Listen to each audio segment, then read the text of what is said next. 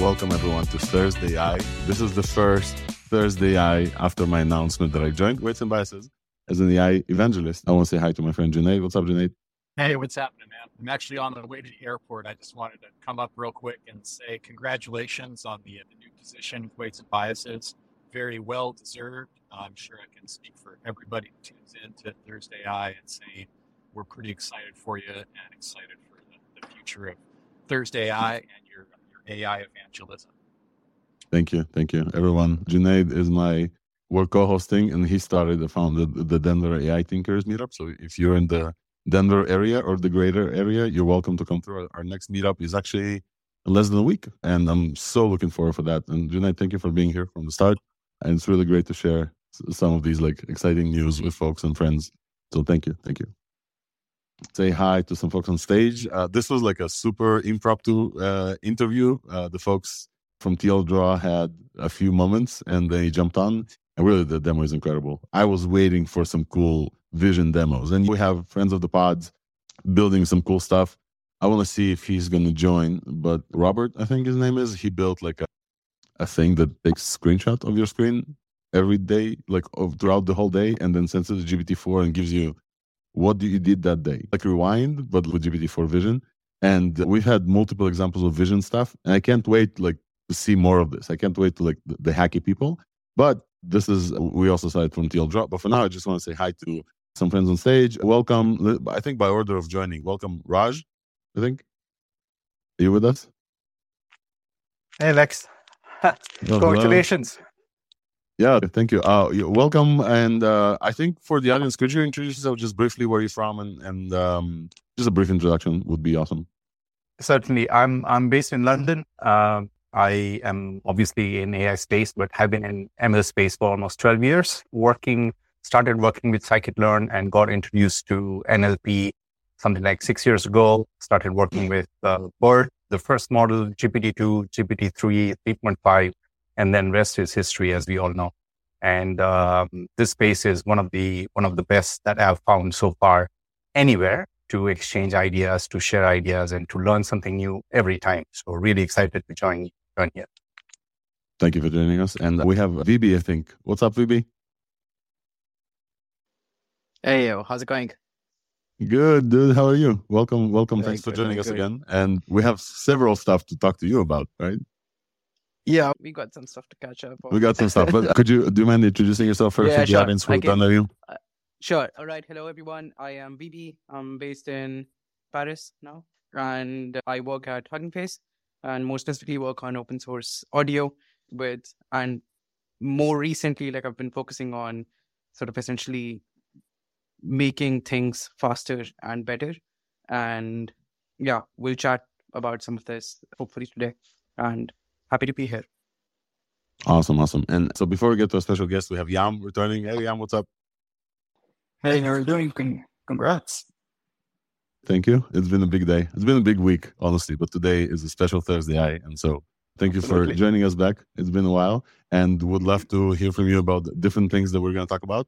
And I want to say also hi so for folks that don't know Yam, who joined recently, Yam has been joining ThursdAI as a speaker, as a co-host, as our kind of resident MLE, as a paper introducer and translator, multiple things. Basically every time, which is a lot when I'm not very smart enough to understand what's going on in machine learning, Yam is there to help us out.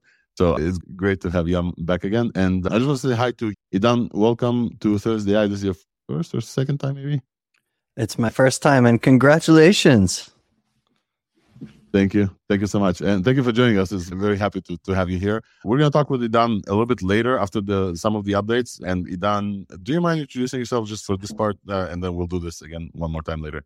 Of course. Well, nice to meet you all. My name's Idan, and I lead a chunk of GitHub Next, which is basically the sort of research and development wing of GitHub and the home of Copilot. We originally built that, and now we're just sort of focused on weird and unusual explorations in AI in service of developers and developer tooling. So lots of stuff that we've been working on lately that I'm excited to talk about with you all.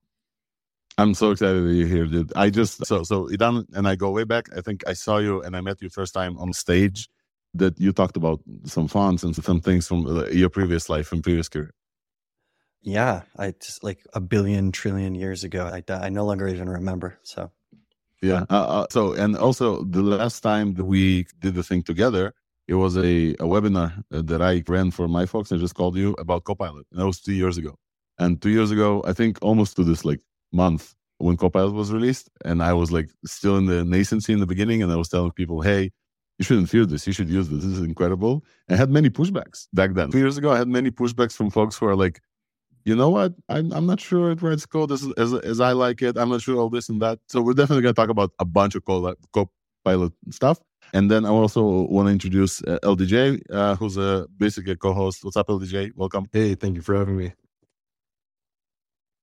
Absolutely. Do you wanna give like a brief intro to the things that you do, where you're from, who you're working with, like all these things? Yeah, sure. So I work over at News Research. We do research mainly in local open source models, things like EMUs people might be familiar with, or something I recently worked on, which is Capybara or Obsidian, which is a multimodal model that you could chat with it and also could see images, stuff like that. So yeah, just regular open source research like that. Just regular, just state of the art open source research. Just regular. Oh, I just fine-tuned on 3 different architectures. All right. So before we officially start with the conversations, we have a bunch of stuff to cover today.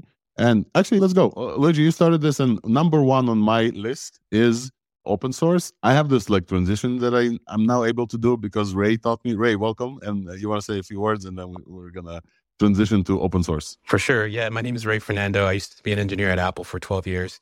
I'm now having fun with AI, doing my own stuff. And I've been hopping on the pod, exploring as an engineer, transitioning. So offering my various insights and various things here. And definitely got you on the Roadcaster, Sure SMB podcasting setup. So you sound really good. I'm trying to connect minds right now.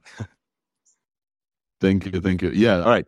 So we're here to talk about open source LLMs. This is our first segment of ThursdAI. This is like the funnest segment that I have, and also this is most of the ThursdAI folks. So Luigi joined from News Research, LDJ, and we have folks in the audience who often join from Alignment Labs. Hopefully he'll be able to join. He wakes up sometimes later on a Thursday. And we talk about open source models because it's not enough to have just OpenAI, right? Like it's great. And Vision, we just talked about TLDraw. Vision is incredible, really incredible. But sometimes they're offline. Specifically last week, they were offline for a long time. And as they release a bunch of stuff, on that note, they recently closed GPT Plus for a while as well. I don't know if you guys saw, which is because they see a bunch of interest now from many people who want to try these things. So open source is important. And in open source, Luigi, you have some news from this week. You want to announce Capybara 34 and then talk about Yi and that infrastructure? That would be super cool. Yeah. So for those not familiar, there's a new foundation model kind of being used a lot, or a lot of people are starting to fine tune it, called Yi 34 billion. And they also release a 6 billion parameter version. And it's not multimodal or anything like that, but it seems to at least be significantly better than the latest Llama 30 billion parameter model or things like that, which there wasn't really a Llama 2 30 billion parameter model. But if there theoretically was, it seems like it's probably beating that too. And the recent model I worked on, which is a Capybara, it's my Capybara data set I developed within News Research, fine-tuned on that Yi 34 billion parameter model. And there's actually somebody on Reddit who does some very comprehensive, manually checked benchmarks of a range of different tasks. And he recently actually did it on a model called Goliath, 120 billion parameters, and then also the Capybara 34 billion parameters. And he said that was the first 2 models that seemed to get perfect scores on one of the instruction following portions of his tests. So yeah, definitely seems exciting, and already a lot of different small improvements I could see we could make to it. That's so cool. And just shout out to Wolfram Ravenwolf, the guy on Reddit. 2 shout outs. First of all, Local Llama is a great place to hang out. If you're into this, if you're open source, if you're listening to ThursdAI and you're like, hey, what is the latest state of the art open source models? Local Llama folks not only cover this, but like folks like Wolfram Ravenwolf, they actually do like evaluations. And so shout out to him. I want to bring him on. If you have a contact with him, we need him on ThursdAI talking about his research like week to week. I would love that. And Yi is this foundational model. It's new, right? It's like 2 weeks old or something. Like it came out, I think, the same day as Grok. And we covered this a little bit, but we never actually talked about how good it is. So can you tell us, like, from just you playing around with other 34B models, What do you feel there? What do you think? Like why is it like now interesting and made you be like one of the first fine tuners to actually use this for great results? Yeah, actually, a kind of important part I forgot to mention is that they also came out with a Yi 34 billion parameter model that has apparently 200K context. So, I mean, that's interesting, and I haven't really done Wow. tests at all to test how good it is actually at high context. But I know at least for the very low context type of tests, it seems to do pretty much as good as the regular context length D model. So at least it doesn't seem to be having much of a compromise. And yeah, in terms of like how good it is, at least in regular tests, it seems to already be pretty much all 70 billion parameter foundation models, at least in the Hugging Face leaderboard. So, I mean, for people that consider the benchmarks there, but like a lot of people say benchmarks aren't everything. So I would just suggest people trying for themselves. But based on like the anecdotal experiences I've heard, though, it seems like it's holding up to its scores. Incredible. Yam, go ahead, dude. I would love to hear what you have to say about Yi if you have the chance to like look at it. So from what I know, Yi to each side, and correct me if I'm wrong, just on benchmarks alone, I think it's leading as the base model. Obviously, as a further fine-tuning, you need to fine-tune it. But as a base model, I think that for each side, it even leads on top of Mistral, and correct me if I'm wrong. So it is extremely interesting to see, to understand if we will find out one day what is the trick over there. And also, to the best of my knowledge, we don't know yet what is the trick of Mistral as well. We are glad for the model, but we don't know what a trick that made Mistral. I just want to say that we see a global one step ahead for all open source models. All the base models are just substantially better. Now it is as if there was just a step taken by all of them at the same time, and it's really cool to see. Something else that I saw, if I remember correctly, the longest versions were better, which suggests that the longer context also just makes the model better in general on normal benchmarks. So, but this is from what I remember. I'm just getting back into things, so I might be mistaken here and there, and I'll be happy to be called out. Awesome. Thanks, Yam. And I want to say hi to our friend of the pod and also a News Research co-founder. I want to say, TechNew, welcome. You want to say hi to folks and introduce yourself? Hey, everybody. I'm TechNew. Yeah, I'm a co-founder. That's great. That's all you need in terms of introductions. Hey, everybody, I'm TechNew. Everybody knows who you are. Yep. How's it going? It's awesome. Thank you for joining us. And we're just talking about Yi. And one of the things we talked about is the insane context window, right? So last week was incredible in terms of context windows because we saw GPT-4 Turbo released with 128K context, and everybody was waiting for OpenAI to step in here. There was also some amusing takes from the Discords where they maybe have used yarn scaling, which we talked about before. Also, a paper released by News Research co-founders, I want to say, right? EMUs and some folks. And I don't know if they used yarn or not in OpenAI. However, so far, I think, was that Llama 128 and Mistral 128, right? Those were like the biggest context length open source ones. And now Yi is 200,000. Yeah. And have you been able to run it to the maximum extent? What's your take on Yi generally? I think Yi is great. We haven't gotten to test any of the long context stuff yet, though, with it.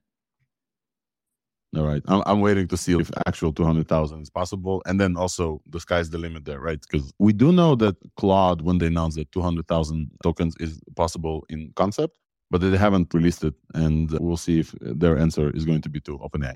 All right. So this is Yi, and Yi Capybara is the model that's most capable and fine-tuned so far.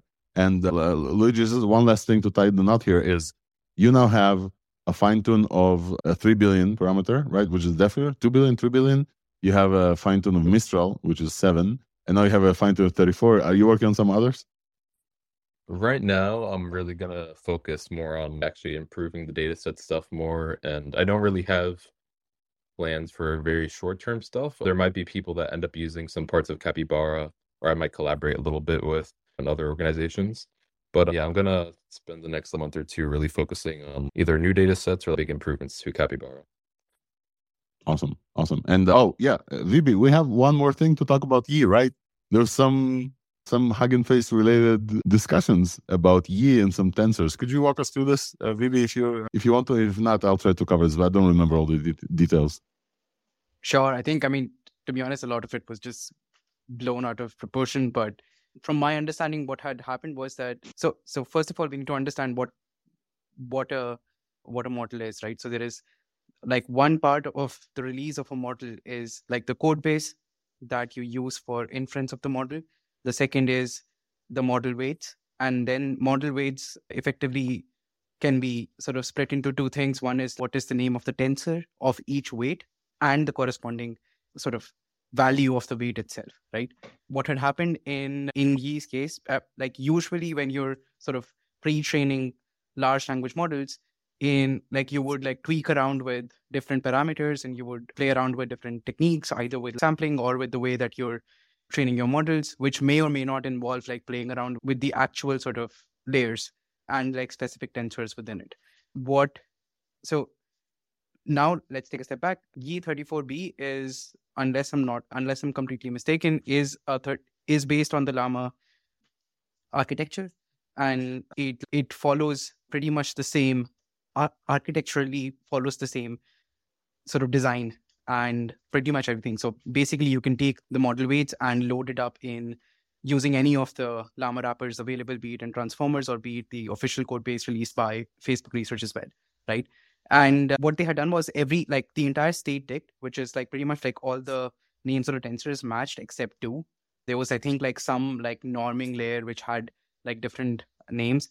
And then this just became like a huge sort of controversy of sort, when everyone was like, yeah, you're trying to bypass some sort of copyright rules, or I don't know. There was like people just sort of like a lot of fuss was created because two tensors were sort of named wrongly and did not conform to the original Llama style. And as far as I know, on the latest, like that has been rectified. I think someone opened a PR and they fixed the names of the weights. And there was one very important part of discussion which I think we should address, which was that the license under which the original Llama code base was released was a non-permissive license. I think it had certain restrictions to the tune that if you use this code base, then you have to, I'm not sure, I think you have to re-release your code base, or you had to sort of abide by certain restrictions that were listed in the original Llama license. However, if you use the transformers code base for a Llama, it is a complete rewrite of it. So it does not, so essentially like the code base is licensed under Apache 2.0. Which... Oh, looks like we maybe lost you, maybe. Hopefully that's not on my end. Yeah, I don't hear either. Yeah, VB, it looks like we lost you. So just to cover this just real quick, unfortunately, VB, just disconnect and reconnect with us, please. Basically, the folks came out like super fast with a big model that looks really good. They also announced like $1 billion round or something, so it's like a unicorn. VB, I think you're back. I'm just recapping everything you said. And this model came out like almost out of the blue with like $1 billion valuation. It's like a huge UI unicorn. I think they're from Hong Kong, if I'm not mistaken, as well. Yeah. And so there was a little bit of a fuss of, hey, are you trying to use somebody else's work and then say that's yours to maybe start regulation or do some other stuff? And it looks like that was like you said, that was cleared. It was cleared on top of Hugging Face discussions, I think. So that was great.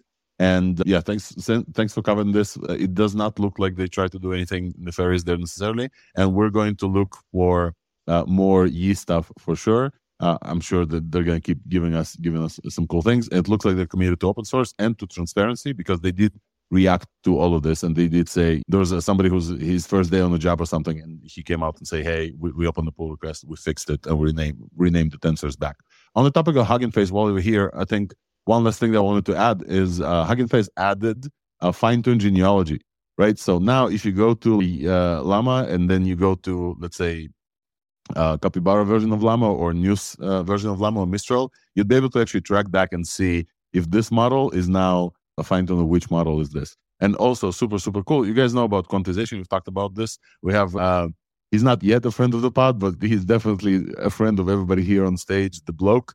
Tom Jobbins, I want to say his name is, right? And he basically helps everyone in the community by taking these big models and reducing their how should I say, size, right? By a process called quantization, which makes it way easier for any of us to run. And definitely it helps stuff like Zenova's in the audience, helps like local stuff to run models smaller. So I actually don't know why he does this, but it's like a great like help to the whole community. So shout out to Block AI. And so I think that also the quantized versions now, you'd be able to trace back to the kind of the model that he quantized and then trace back. So you have a full genealogy of fine tunes. I don't know, LG, you want to comment on this? How cool is that? I was like, that's so helpful. Just to know what GGEF thing came from which fine tune. Yeah, he always has it linked at the top of his model cards. But what I think actually Hugging Face should implement is right now in Hugging Face, if you go to any model card, you can actually see on the side, as long as the creator listed it, you could see all the data sets that were used by that model. And then same thing for data sets. If you go to any data set card, you could see any model trained on that data set, assuming that they referenced it. But I wish they actually implemented something that like had that same functionality, but also allowed you to see maybe like what base model, for example, that a model was trained on, or like deeper things like that. Or when people merge models, like all the models referenced that were used in the merge. I wish we had some folks from Hugging Face on stage here to talk to. Oh, we do, Vivi. So we're gonna send this feedback with you to Hugging Face, and hopefully we get some new features. But this is great. I wanted to highlight this. Great open source as well, support for open source. All right, folks. Moving for we also have Zenova here in the stage, in the audience, also laughing, also Hugging Face. One last thing I wanted to cover on open source LLMs, and guys, keep me honest if there's like explosive things that we forgot. It's been a hectic week, if you understand. It's my first week as well, so I was like scrambling to read everything. And get onboarded. But Microsoft announced Phi 2. And we've talked about Phi multiple times before. It's a very tiny model. It's very impressive on some benchmarks. And it's been trained on this concept called tiny stories. Yam, I don't know if you want to give us like a brief tiny story intro. And Microsoft announced Phi 2. And Satya stood on stage in Microsoft Ignite. It was yesterday, I think. And said Phi 2 will be open source. And then folks looked into the the licenses. It wasn't like fully open source. So we're going to see like the permissive license. I think it was research license only. However, it's still super exciting to have Phi as a good model. And I think it's significantly better from Phi 1.5. And there was a debate back then when Phi is PHI. So 1.5 was released and it was a tiny model that did like incredibly well. And then there was some controversy about whether or not that was trained on benchmarks and evaluations. And I think the folks from Microsoft said, no, we actually cleaned this up. So it was like a back and forth. I remember covering this back there. So yeah, if you remember some tiny story stuff, you want to give us like a primer on that and how cool that is, and then we can move forward. Sure. Yeah, the idea here is that it was found out that by editing or rephrasing data, raw text data into the form of textbooks, you can train models on vast amounts of data that is extremely clean, and the models turn out to be really powerful.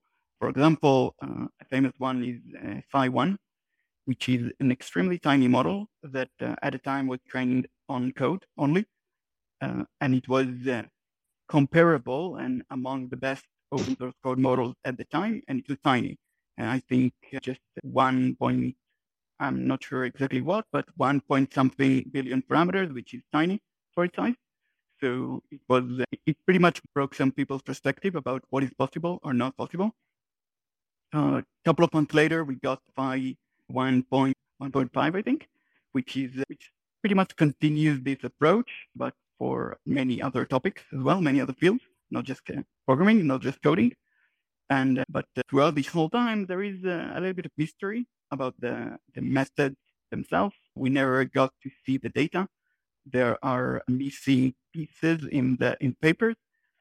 So yesterday's announcement by Satya is a big one, because for the first time they're saying it's going to be fully open source. I hope it is actually going to be fully open source, but this is what we got yesterday.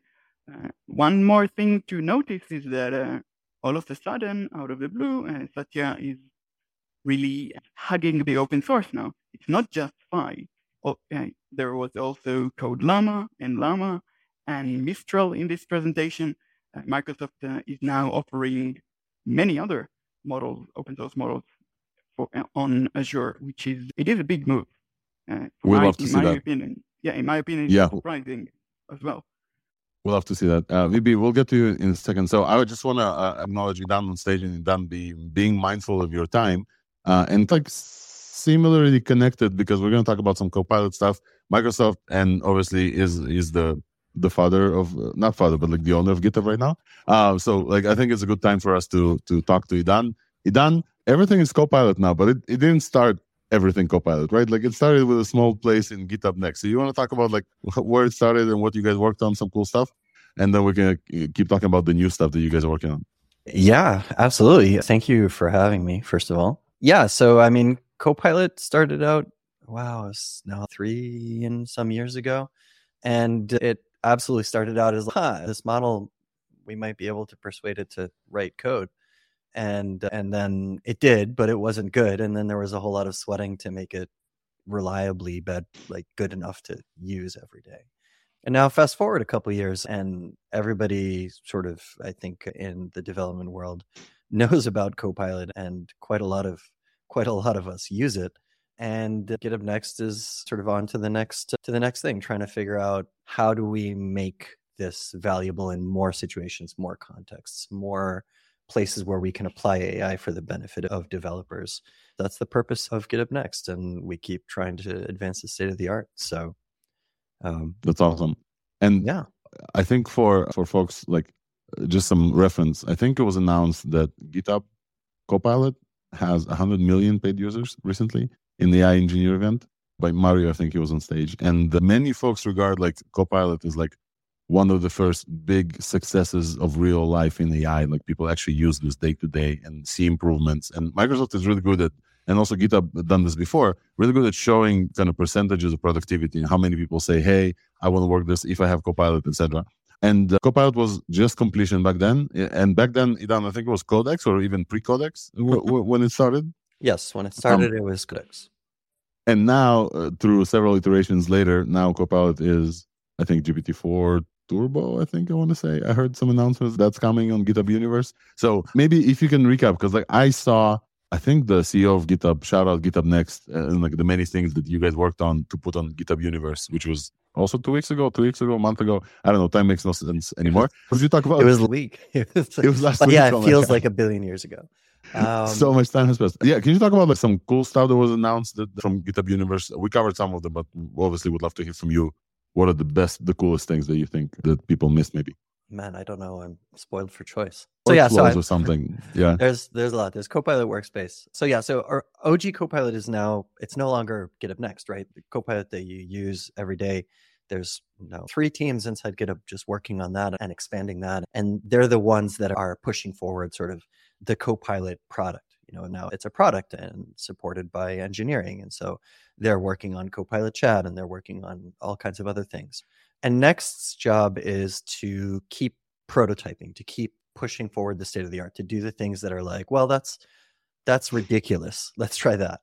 And so I'd say that the overall focus of Next right now is on what comes after just code suggestions. Code suggestions are great and it's incredibly valuable and it's the low-hanging fruit. But how do we start to get above this ceiling that everybody is sort of bumping their heads into of how much code can we possibly suggest and it's still valuable to the humans, right? Like one of the nice things about Copilot is it's suggesting code to you under your cursor exactly where you're working. And that means that you already have all the context in your head because it's in the file where you're typing. And it's easy for you to evaluate if the suggestion is good or not, right? It's not too long and it's right there in the moment. But what happens if you want to try and suggest an entire pull request or larger amounts of code? What if I wanted to synthesize an entire code base? First of all, the likelihood that the model just goes off the rails and suggests something that's hot garbage is way higher. And second of all, even if it does make a suggestion, because it's so much larger, it's very difficult for the human to evaluate it, right? With Copilot right now, you get a suggestion. If you don't like the suggestion, there's almost no cost. You read the suggestion, it's easy to evaluate. It's easy to say, no, this isn't right at all. I don't want the suggestion, or it's almost right. I'll take it and then I'll tweak it to make it right for me. So next, a lot of sort of like next efforts, Copilot Workspace, Speckling, and Next Edit suggestions are all about how do we suggest more and make that actually useful. So Copilot Workspace showed off this workflow that is not just like suggest me a thing. It's like you query your code base and you can say something like, describe the login flow for my app or something like that, let's say. And then instead of it just being like, okay, here's a suggestion, this is what I want, and it just gives you like a code suggestion, it'll come back with a a description. And so you look over this description and you say, okay, this description looks right to me. Now I want to change the description. Basically, I want to describe an alternate reality. So you edit that description that comes back. And then you click, okay, create a plan. And then it'll take the diff of the description, like the description of how the code base works today and how you're asking it to work tomorrow. And it produces a plan. And again, that plan is, okay, I'm gonna add this to the login screen, and I'm gonna take this away, and I'm gonna change that thing. And then you can edit the plan as well. So instead of going from nothing to the full suggestion, we're exploring how do you make it so that the human can guide the models mid-flight. Because as we try to create larger and larger useful suggestions, we need to give the right user experience to humans to guide the models to delivering value. And I think that's the ball game right now, is like, who's going to figure that out? And whoever figures that out is going to run away with sort of the next phase of Copilot. It's not going to be just little suggestion snippets. It's how do we make this valuable to more developers in more situations? So I think that's really interesting stuff, and we're really excited absolutely. about that. I can't wait to see what you guys come out with. I followed, obviously, because I follow you and followed Amelia for a while, who was GitHub Next, and came out with the brushes concept. I really love that. And then the chat that recently also graduated right from Next, and now chat is like a whole full-blown experience that everybody's going to get. Because when ChatGPT was released, Copilot was already there. It was already a product. People already used it to autocomplete and etc. And then suddenly ChatGPT was released and people were like, hey, let me just copy paste code from over there because I can talk to it. I can ask it for changes. And then Copilot Chat is finally coming to VS Code, the basic one. And Idan, I think the last thing you mentioned, and I want to maybe ask about this, feel free to say next if you don't want to cover this, but there's obviously been another player in this building on top of basically GitHub's platform, VS Code, called Cursor. You probably also are looking at this and like, hey, they're innovating, because many people are jumping over and saying, hey, it talks to my whole code base, etc. So I wanted to say, is that registering on your radars, and what are you guys doing to reclaim back the title of the VS Code, the AI editor? I'm going to channel my inner, I don't remember who it was. Maybe it was like DHH and Jason Fried, who are like, I don't pay attention to the competition because I pay attention to what we're making. But no, we're obviously aware of the landscape, and the Cursor team is doing great work. I think our philosophy here is that figuring out how do we get to better natural language interfaces to authoring code. Like, how much assembler have you written in the last, I don't know, decade? Zero, right? Like you don't, right? We all got used to having compilers sitting between us and the actual code that runs on your CPUs. I think right now everybody's like, oh, code suggestions and AI, and is it going to replace my job? And instead, maybe we should be thinking about it more like natural language compilers, that in the future, you're not going to know the code that comes out the other end any more than you know what assembler is being produced by the V8 runtime in your JavaScript interpreter that is jitting your code in real time. It's compiling your thoughts into code. So I think that's thematically what we're reaching for, and what I think is interesting more than anything else, because people think in natural language, they don't think in code. Yeah, and many people think in natural language, they also talk. One of the coolest, I think, next things, I don't know if it graduated, but talking to it in voice, I think was super cool. And we definitely see this now with the multimodal stuff, the OpenAI release, the TTS stuff, they can talk back to you. Is there any multimodality coming out of the stuff that you guys are working on? From the stuff that you can mention, is there anything to continue on the multimodality trend, or be able to actually talk instead of typing? I mean, Copilot Voice is definitely it. And a lot of the prototypes that we make end up sort of filtering out. Like now, I think I saw that the VS Code team was releasing something, and GitHub is still working on I think, Copilot Voice. I'm not 100% sure where that's at, so I don't want to speak out of turn. But no, nothing specific that I can mention, just that Next is a small team. We're only 20 people at full strength, and there's so much stuff going on. We really have to sort of choose where we spend our focus. And so right now, it's very much about that natural language angle and less about the multimodality. But look, just the other day, I actually used chat.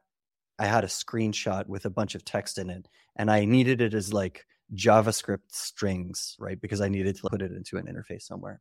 And so I pasted it in and I was like, give it to me as an array of JavaScript strings, and it worked.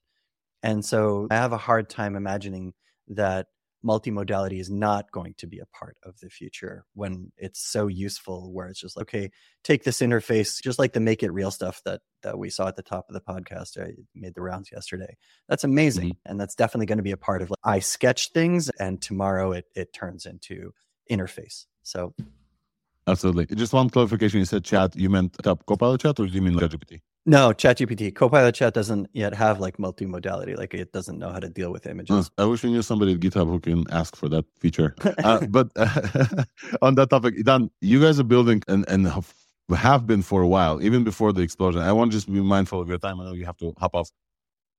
What can the community do to give you back? So I know that there's a Discord. Like, how does people provide feedback? How do they sign up to better features? Can you like plug this in real quick before you have to drop off? Yeah, absolutely. So, I mean, there's the GitHubNext Twitter account. We definitely talk a lot about the stuff that we're doing there. There's the GitHubNext.com website. And yeah, the Next Discord, which is linked from the website. So GitHubNext.com, you'll be able to find out about all the things that we're putting out there, even when they're rough, even when they're just like napkin sketches or prototypes. We love to share videos and show off the ideas that are in our heads. And I think that's probably the best place. But definitely join the Discord and sign up for the various waitlists as we try to enroll more people to kick the tires.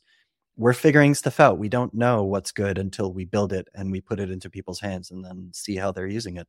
So absolutely, please join all the things and help us figure out the future.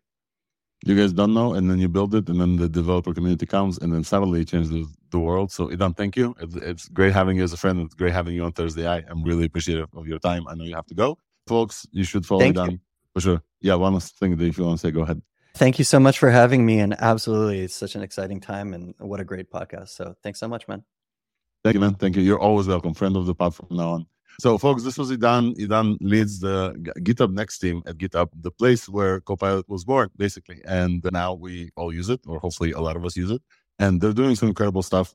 I'm not privy to any of the secret stuff, but I do know that like when they release some stuff, like the cutting edge of it, it's really fun to participate.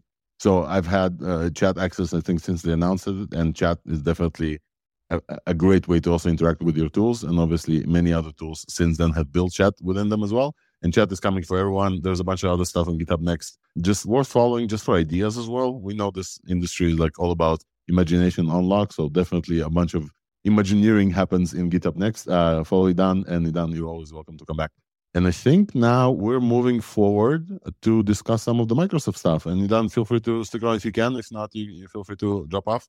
But Microsoft yesterday had the Ignite week. So it's been crazy. It's been an insane 2 weeks.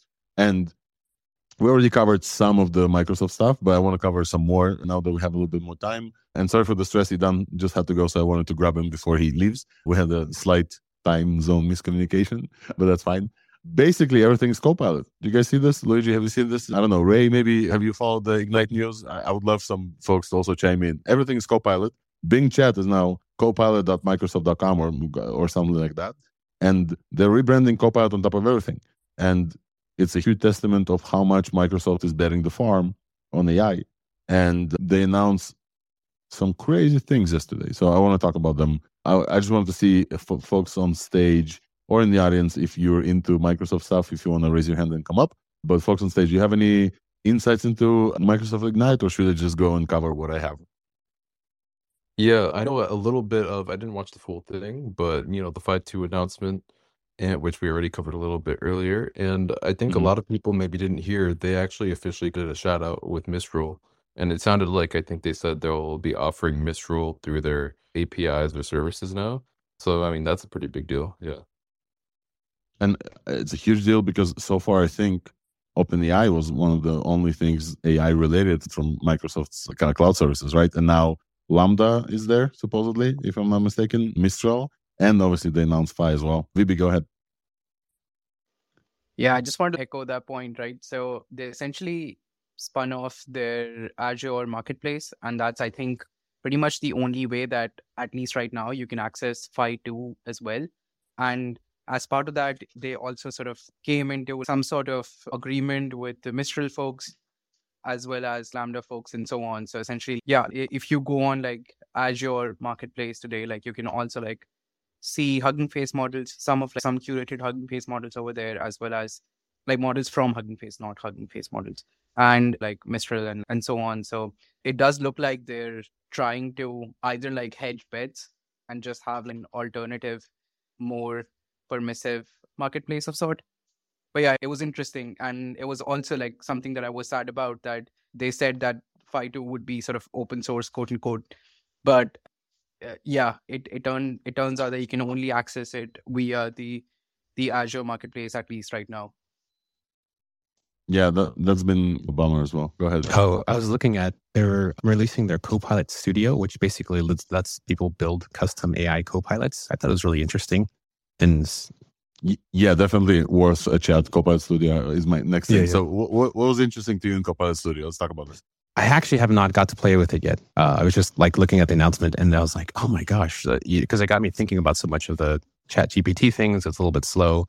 And I'm not a Microsoft user, obviously having been at Apple forever, but slowly I'm creeping into the ecosystem and I haven't really got that set up yet. And I was just trying to wonder like, what are the features, or I think what they're going to charge for it and how that works with their whole ecosystem with like subscriptions and stuff. And if I have an OpenAI subscription, is that going to be okay? Or is that just not going to translate? I have to pay 2 different subscriptions. This is a little confusing for me.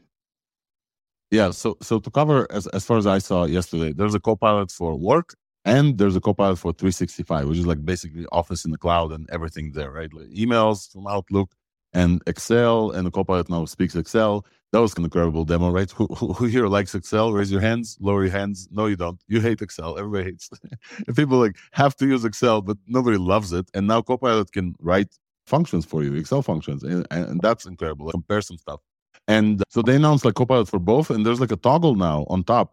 If you are part of the Microsoft like 365 ecosystem, and many people like use Teams for this, and then they use emails for that. I know there's the Google ecosystem that many startups are in, but definitely Microsoft is still having a huge outside market share, right? The Slack versus Teams things, where Slack came up and then Teams came out for like free and embedded, and now there's many more people who use Teams, and now Copilot is everywhere there. It's in the meetings, so you can ask it to transcribe and give you summaries of meetings. It's in your email, so you can like, it's in your scheduling thing, so you can pull up people's like schedules. It can pull up people's schedules for you and say, hey, these are the 3 people based on context that need to be there. They announced some, excuse me for the French, crazy shit where like Copilot is basically everywhere. And I love that they graduated, and we've talked with Idan from GitHub Next before.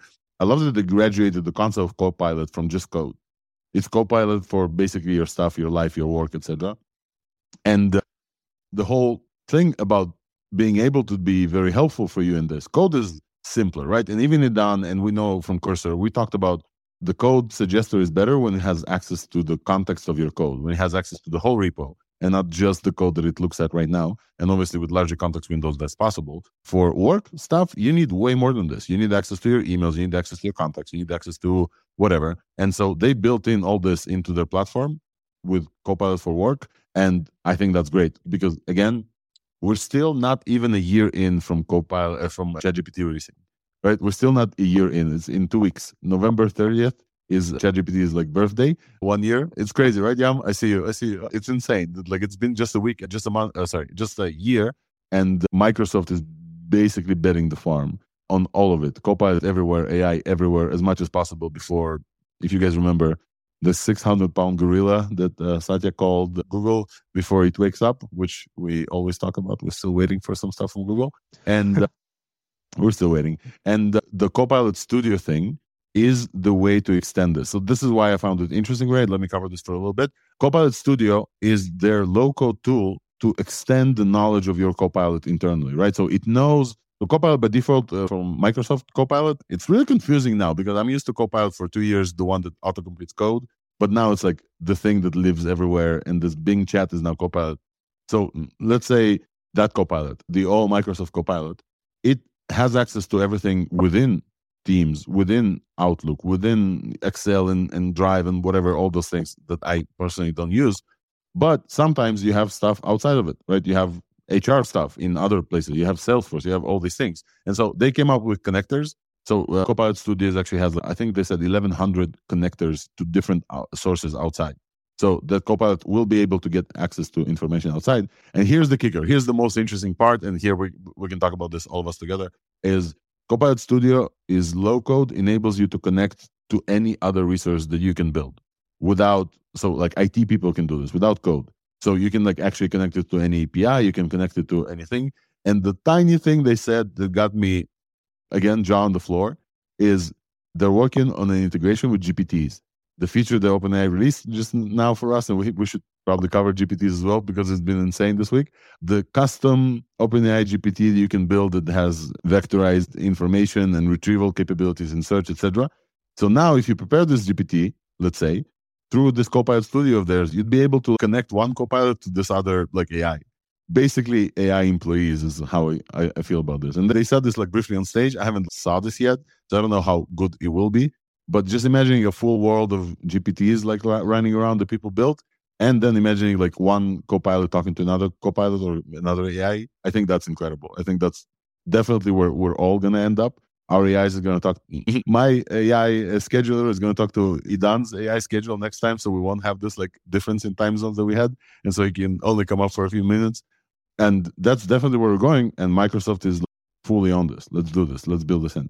And so the Copilot Studio was found incredible. Raj, you came back, and hopefully, do you have comments on the stuff that we've talked about, Raj? Yes. The Copilot stuff, Microsoft stuff? I don't know. It's glitching on me today, Spaces.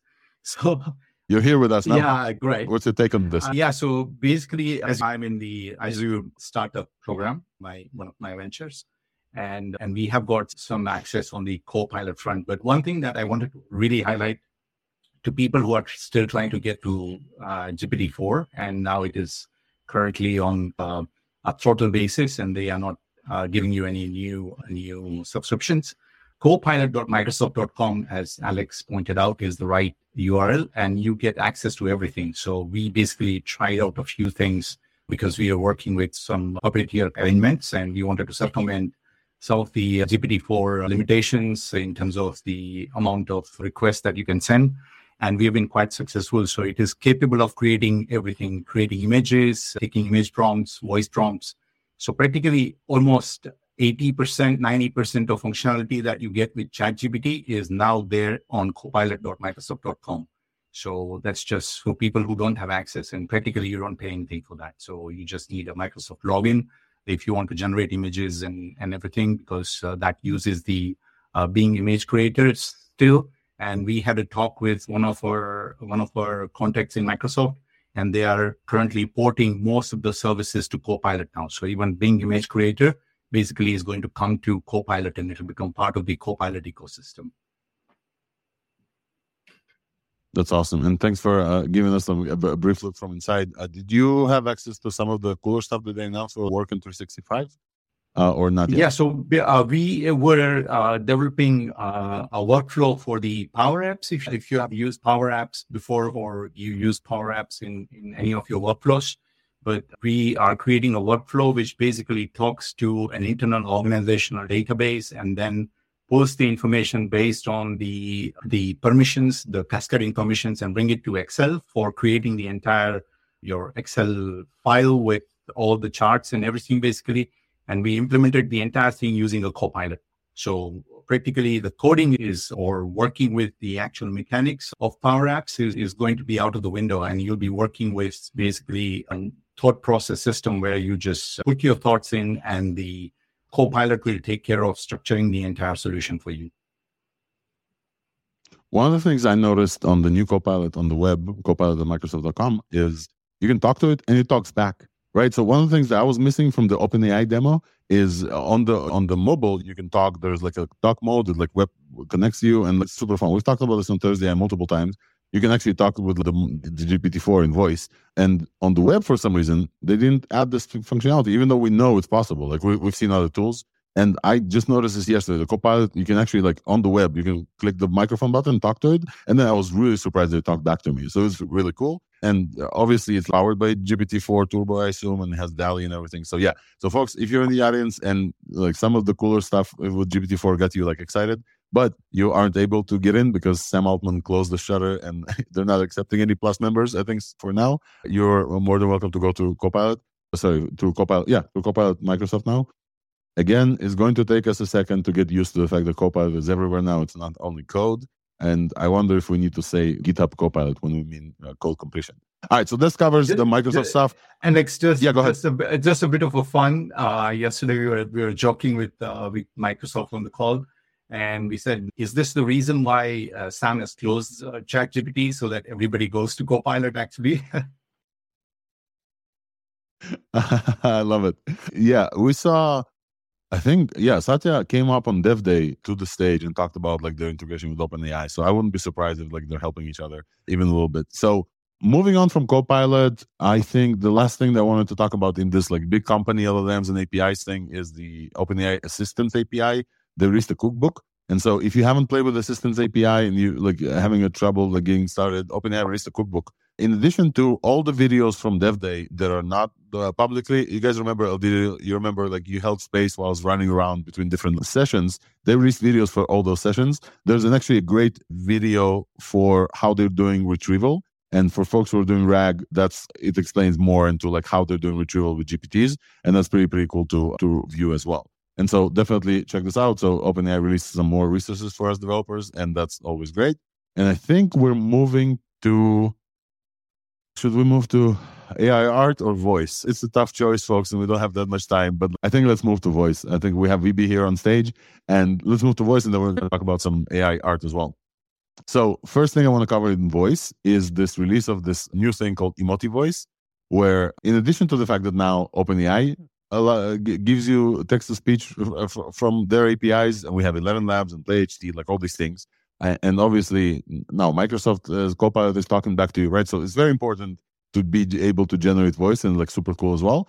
So now we saw something called Emoji Voice, where actually it's not only generating voice based on text, it also does emotion synthesis. So VB, you said you can cover this a little bit as well. What do you think about Emoji Voice, how cool this sounds, and how incredibly important it is to add emotions to your voices? Sure. I think like one of the things that we need to understand first, like before like deep diving into Emoji Voices, if you look at the current like open source landscape for text to speech, it is quite limited, right?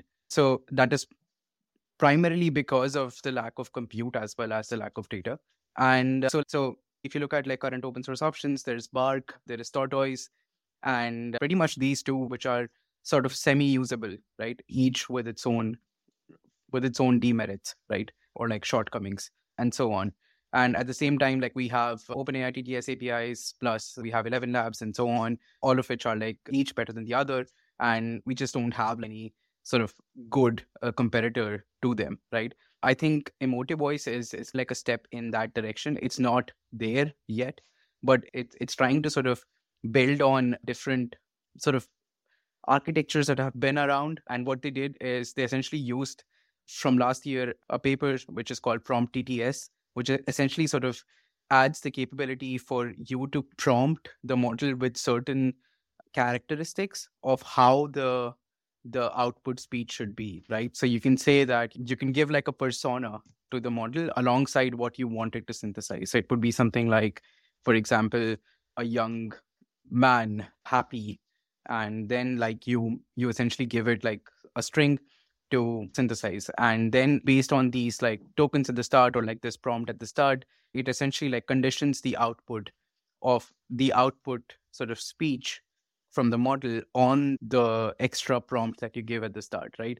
And so I played around a bit with it, and I think it's quite spiffy, it's quite fast. Of course, like the audio is not there yet just because they don't train on that much data, but in theory, someone can take the similar architecture and just like throw 50,000 to 60,000 hours of data, and then it just performs at pretty much the same level as OpenAI TTS and so on. So what they have it's also multilingual, right? I think I saw Chinese and English as well, and the samples that I heard in Chinese or Mandarin, maybe because I don't speak it, they actually sound more emotive. Maybe they had better data in Mandarin. They use more data in Mandarin than in English, because again, like in English, we don't have as much data available. But the beauty is that it, like, when you like try to prompt it with like different emotions, it really captures them quite well, right? And that's at a very low resource level right now, right? So in terms of data, like it's trained on like very like quite limited hours of data. I don't remember the exact amount of data set size, but it just grows to show that there's a lot of potential in this. And I like, my bet is that like 2024 we'll see crazy amount of stuff happening within like audio, with like audio and text LLMs and text to speech stuff and text to music stuff and so on. I am absolutely excited to see the developments in this, because we had Kokri here and Josh from XTTS, and we saw you can even run some of these almost client side. So great emotive voice. Check this out, folks. We're gonna put this in show notes afterwards. And the next thing that also Vibi is here to talk with us, and he's partly in charge of this. Vibi, you posted something about Whisper 3. So OpenAI very briefly mentioned on stage the release of Whisper 3. And they also did this with V2 last time. It's not really like a full release. They just kept training some stuff, and like basically the same architecture, basically the same inference code, all these things. And I think it's only like the large model is V3 as well, if I'm not mistaken. It's not like all the models are V3. But now it's back on top of the open leaderboard in Hugging Face. So do you want to cover Whisper V3 and insanely fast Whisper at the same go? Because we keep talking about this every week. Sure. Do you mind putting the tweets up so that like people can Yeah, I'll do follow that. Yeah, along? go ahead. Okay, perfect. So let's start with the leaderboard, right? So what is Whisper Large V3? So Whisper Large V3 was recently released by OpenAI. It's essentially like the next version of Whisper Large V2 and the Whisper series of speech to text models, right? Now, what's different in Whisper Large V3 is that Whisper Large V3 was trained on 4 million hours of data, right? And out of which 1 million hour data was like actual paired speech and text data, and 3 million hours of data was essentially transcribed data from Whisper Large V2, right? So essentially 1 million hours of data, which is actual ground, like good quality data, and like 3 million, which was transcribed by Large V2. And then they essentially trained on all of this 4 million hours of data, right? And so first of all, straight off the bat, this is like I think the largest amount of data that a speech to text model has been trained on. And so that's the first thing. Second of all, like what we need to sort of see here in terms of the performance, if you open the leaderboard, which I think is the second tweet, is that it is essentially by and large, like on English language, the best model available for speech recognition, right? And it is slow, and like we made certain changes to make it like blazingly fast. I can cover that in like a sec.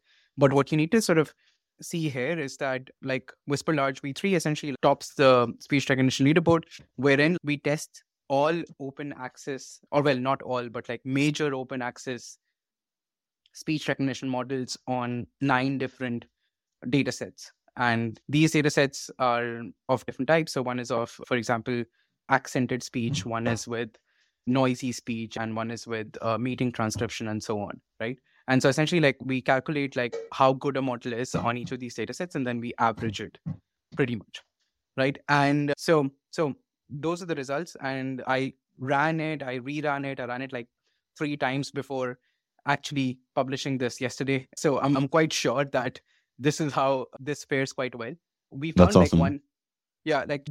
One small thing, which is that we found that as compared to Whisper Large V2, Whisper Large V3 is more prone to hallucinations. So in case like you have accented speech, then the model is more likely to transcribe it in some other language.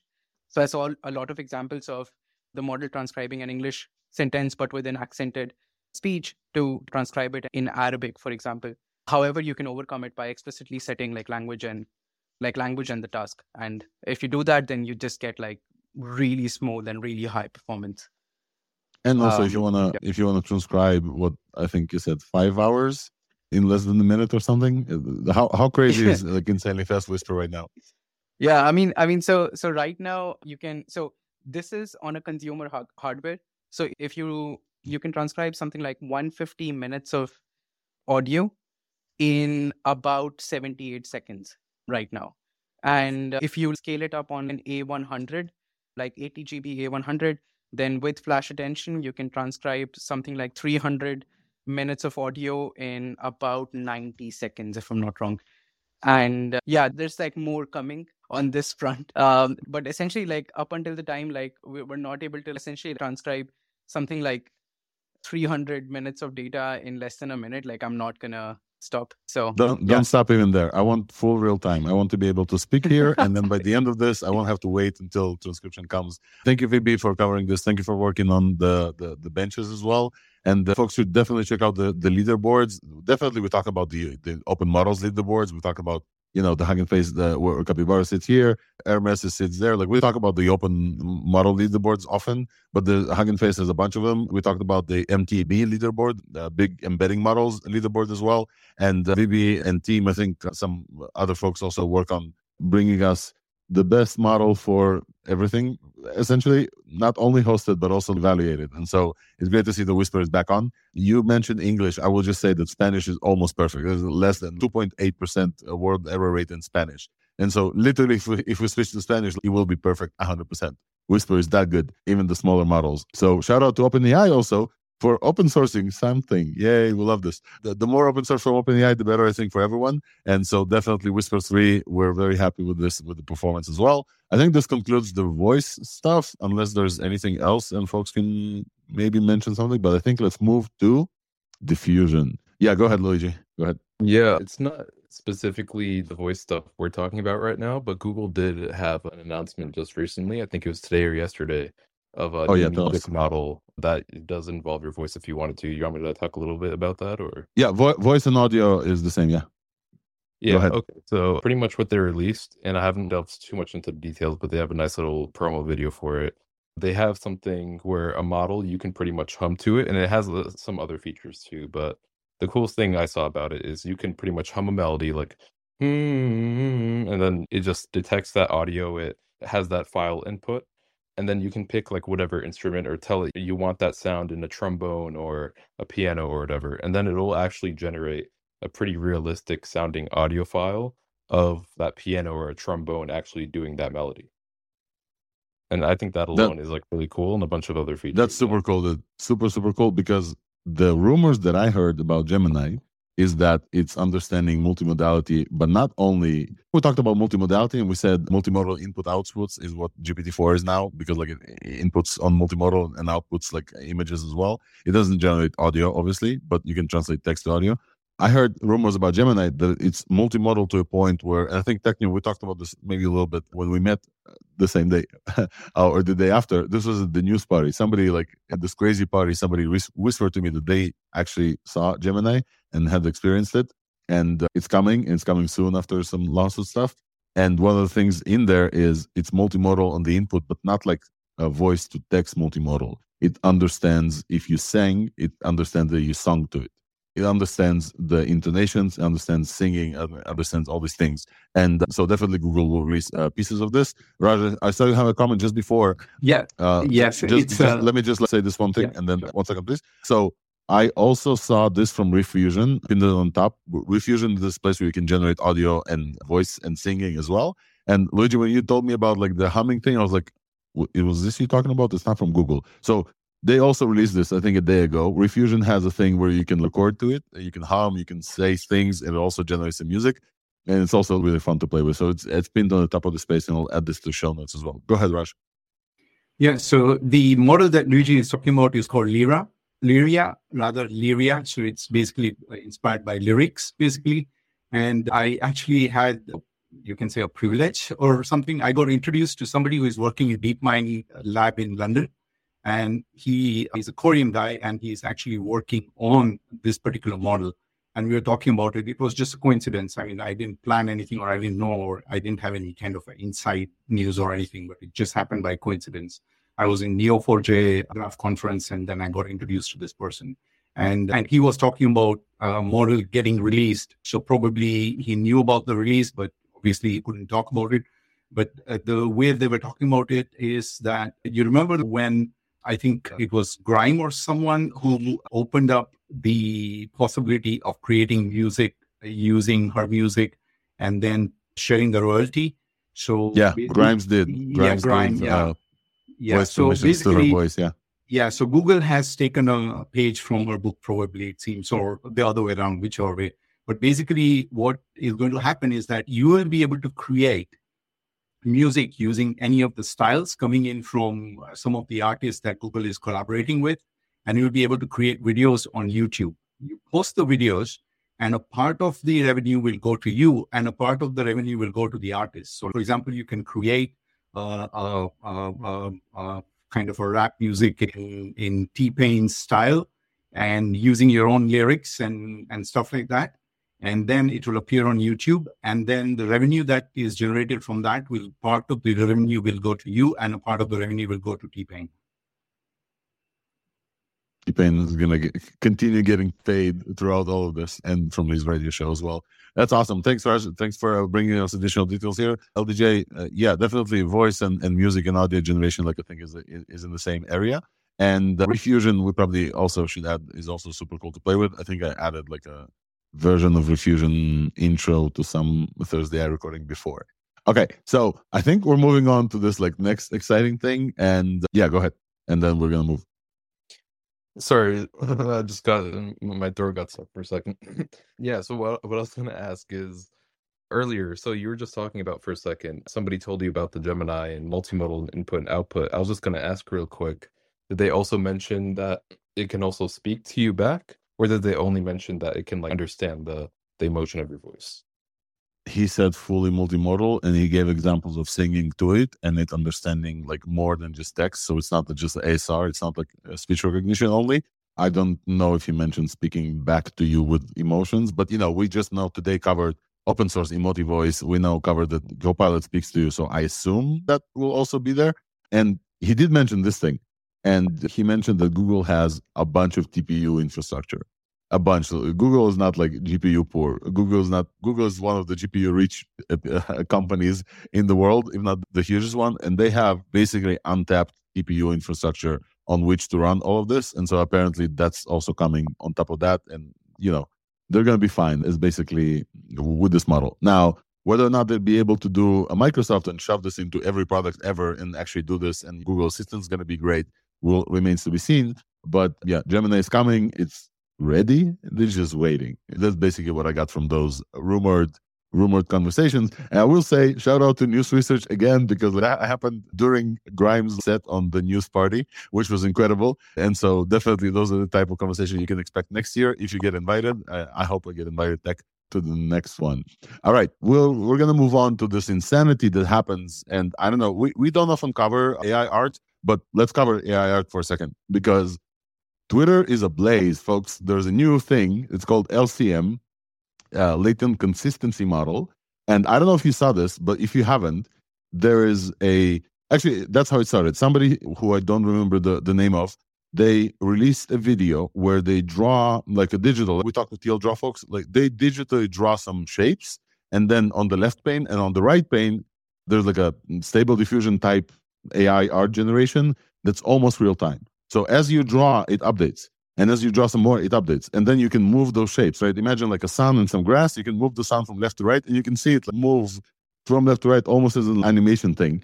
And then my friends from Crea, who I called here, they couldn't be here. They actually released this in their product, Crea.ai. Shout out to Vic and I forgot the other guy. Yeah, shout out to the guys from Crea, because they immediately also built this. They saw the kind of the insanity. And I think they talked about real time before. And so what we're really talking about here, and it's pinned to the top of the space from Martin, is real-time diffusion generation, where the input is not a prompt. It's not like DALL-E that you like type. Actually, DALL-E is multimodal now on the input as well, so you can upload the picture. But basically, you can draw, and as you draw, it draws with you, but like with the same prompt that you give it. So it's like a input of a drawing plus a prompt. So you can say, instead of the sun in the sky and grass, you can say like a cat and something else, and then the little circle that you have on the left that you interact with is going to be like drawn as a cat and something. And it's incredible. And because, okay, so we got two of these examples, right? We got this one after another. LCM, Latent Consistency Model, basically a real-time drawing kind of capability with diffusion models. Again, Stable Diffusion was dropped a year and a few months ago. DALL-E is just like fairly recent as well, or DALL-E is probably a little bit before. And now we're getting this to real time. It's real time, folks. You draw and it draws with you. And it's really fun to play with. And if you haven't, Crea is a little hard to get into right now because their GPUs are burning. There are folks from FAL also. They host a bunch of models as well. So shout out to FAL. They released like a free demo. I will find and pin this in the show notes. Actually, I have this here. Let me see. From Gorkem. I'll go find this. But it's really fun to play with. Even if you're not an artist, even if who of us aren't an artist, now we have DALL-E access. But even if you've never drawn anything, this is like one of the coolest things. And I think comparing to the TLDraw folks, one of the most compelling things about this demo is that it's real time. And you actually, as you draw, you see results. Where with TLDraw, as you draw some shapes, you do a visual, and then you see results. And I think those things are just like so compelling. And I'm gonna go find this tweet for you so you guys will be able to do this, to see this with me live and actually play around with this. Gorkem Yurt. Give me just a second. I'll pull this up. And yeah, I can find it. Yeah, go ahead. Alex, I give a very quick link to Wigpo's post where he has posted the video that you're talking about, the LCM video. And also just wanted to say that if you can't get into Kriya's trial, you can actually spin up a workspace on Hugging Face using a model called LCM Dream Shaper. So you can look up on Hugging Face. And this model actually does, it's a basically LCM stands for latent consistency model. And it does the LoRa compression to do that. So from technical point of view.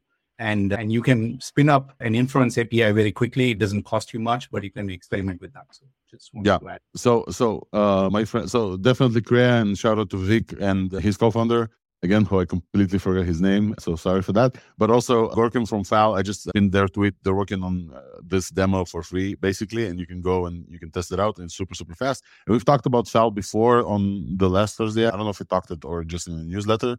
They released a version of full Stable Diffusion. Those of you who follow, you remember like there was a Stable Diffusion distilled called SSD1B or something that's 6 times smaller and 5 times faster.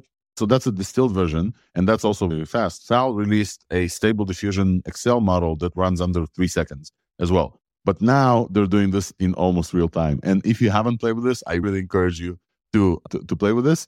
And looking at this demo in the comment, it's actually using TLDraw or ExcaliDraw, I guess their competitor, to do this like AI demo to draw these things. So we're getting like real-time code generation and components generation. We're getting real-time image generation. We're very close to real-time voice as well with VB, who just dropped. And I find it incredible that we have this thing in the same week, basically. So LCM, definitely check this out. Another thing that's cool in AI art that we saw recently, you guys know Runway ML. I don't know if many of you from our audience, Runway ML does like cool video stuff.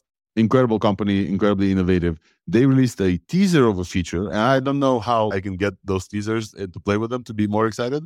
They released something called the motion brush, where you can upload an image, and then you can like brush over just the stuff that you want animated, and then only that stuff will be animated. I think it used to be called the Cinemagram or something like that previously, and now you can generate this with AIR. Just complete the pictures and animate that one little piece. So definitely, that's also super, super exciting. I haven't seen this in a while yet, but the amount of production that's going to change is also very, I should stop using the word exciting, amazing, incredible, important, fast moving, all these words.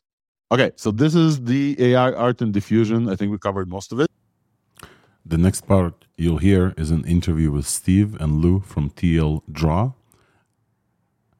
They came on the pod very quickly due to time constraints in the beginning, and actually I'm going to add this part here for you. And it's a great interview with an incredibly viral demo that is now everywhere online. And when I saw this, I had to record a live reaction video, and that video is actually sent with the newsletter. So you're welcome to check it out. And I bring you Steve and Lou from TLDraw. All right. So Steve and Lou, right? Did I say that right? Yeah. Hey. Hey, guys. So one of the craziest things that we had actually is, by at least from my personal experience, was the stuff that the guys from TLDraw released. And we're lucky to have both of them, Steve and Lou, up here on stage. And I posted a video about this. I had to do a live reaction. I had to. It was just like so incredible. And you guys saw it, right? I loved it. Yeah. It's wonderful. And basically, I'm not going to say anything about this besides adding it to the top of the tweet. And you guys can tell us. First of all, you did this super fast, and then I asked for something, and then you push the fix super fast, right, to hide the keys as well. So maybe let's start easier. What's TLDraw? For folks who don't know, what's TLDraw? Yeah, so TLDraw is like an unbundling of the canvas, like an infinite canvas component that you might find in an app like Figma or like Miro. But basically, TLDraw is it's essentially like just the canvas that you can build from. So as a kind of a glorified demo, there's TLDraw.com, which is pretty popular in its own right as like a zero friction. You can't even log into the thing. It's like a whiteboarding, collaborative whiteboard that you can go, you can diagram, you can draw, you can invite people. We have a really great low latency multiplayer backend, all that stuff. But if you did want to build something yourself that uses this kind of infinite canvas modality, then rather than having to build it from scratch, which let me tell you is a nightmare, you could just build on top of TLDraw, extend it, white label it, put your own stuff on the canvas, etc. And the other kind of big thing about TLDraw is that the canvas itself in TLDraw is like normal website stuff. Like it's like a React DOM situation. It's HTML and CSS all the way down, which is weird for a kind of a graphical looking canvas thing, but it makes a lot of sense when you think of what people are using this for, which is often more, I want to put interactive things on the canvas. I want to put iframes on the canvas. I want to put my own customer data on the canvas. And in that respect, it's just, it can do things that you just can't do anywhere else. And that's part of what made this little AI thing so interesting is that, yeah, it took advantage of some of the magical properties of our weird internet-based canvas to, in ways that we had never done before. So as we talk about the AI thing, so folks of ThursdAI who joined, welcome Stephen, welcome TLDraw. You guys are new to ThursdAI. I haven't seen you here before, but welcome. You're now friends of the pod officially. And we're here to talk about AI every week. We started on March 14th. March 14th was the release of GPT-4. And one of the craziest announcements during that announcement back then was Greg Brockman on stage showing like a drawing he did like on a napkin of a UI thing. And then he showed it to GPT-4 Vision back then. And then GPT will like spit out some code, right? And the last week and a half or 2 weeks, I don't remember, time flies like super fast. They actually released this via API. And so can you walk us through how it started from there until what you built and what you actually built and how cool this was? I would love to hear the process. Yeah, thanks, Dave. So obviously, like we're always sort of keeping an eye out for what people are building with TLDraw. It's like Steve says, we have an app out there, TLDraw.com, but that's really our demo. That's not our product. That's us showing off what you can do with it. People enjoy it as an app as well, but we're also looking at what people are using TLDraw to build. And so we saw Sawyer Hood, I think his handle is just Sawyer Hood, made this little real quick demo with TLDraw, draw a UI wireframe, and then turn it into a fully fleshed HTML website with the new GPT-4 Vision API. So this got a lot of attention, and we're really pleased to see that TLDraw was the library of use for this. But as Steve said, like one of the exciting things about TLDraw is that you can just put stuff on the canvas. So this initial demo, what it did was open up a modal, and then you have like pop-up website. And I think I was just begging Steve to let me, can I please put this on the canvas? So that then you can manipulate, annotate, and just mess around with what you've made. So spent half a day making that. So the big change that I did from Sawyer's initial version, which was just incredible demo and head start, was to allow you to put what you've made or what the AI has made back onto the canvas and then be able to move it around, draw on it and resize it and things like that. And I guess ever since then, the response has just been crazy. It's been absolutely crazy. For me, one of the craziest things in all this was just the interactivity, that you put like an iframe in there and you click into this and the fields are editable. And you don't expect this from a drawing app. You don't expect like HTML interactivity. At least I didn't expect this. And so just to walk folks through, anybody who didn't see the make real type thing on TLDraw, TLDraw is like a canvas, whiteboarding canvas type application. Many people use. I saw this in many presentations as well. People do like quickly, you jot down some notes for presentations. And now with this make real button that you've added, which we're going to talk about the name Lou as well, you can whiteboard some UI elements, basically just draw boxes and then type things. And it looks like an input, looks like a button. And then you select all of this and then you hit this like magical make real button. And then you wait not that long. It's super, super quick. especially if you use your own key, right? Lou, we're going to talk about like how you guys spent your API keys on this as well. Yeah, sure. And then you get back a window which has an iframe, which is basically like an interactive piece of an AI UI element that GPT-4 has with vision.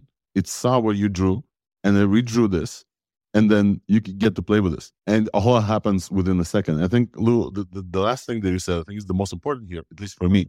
Yeah. You're able to interact with this on the canvas, and then you're able to draw this again.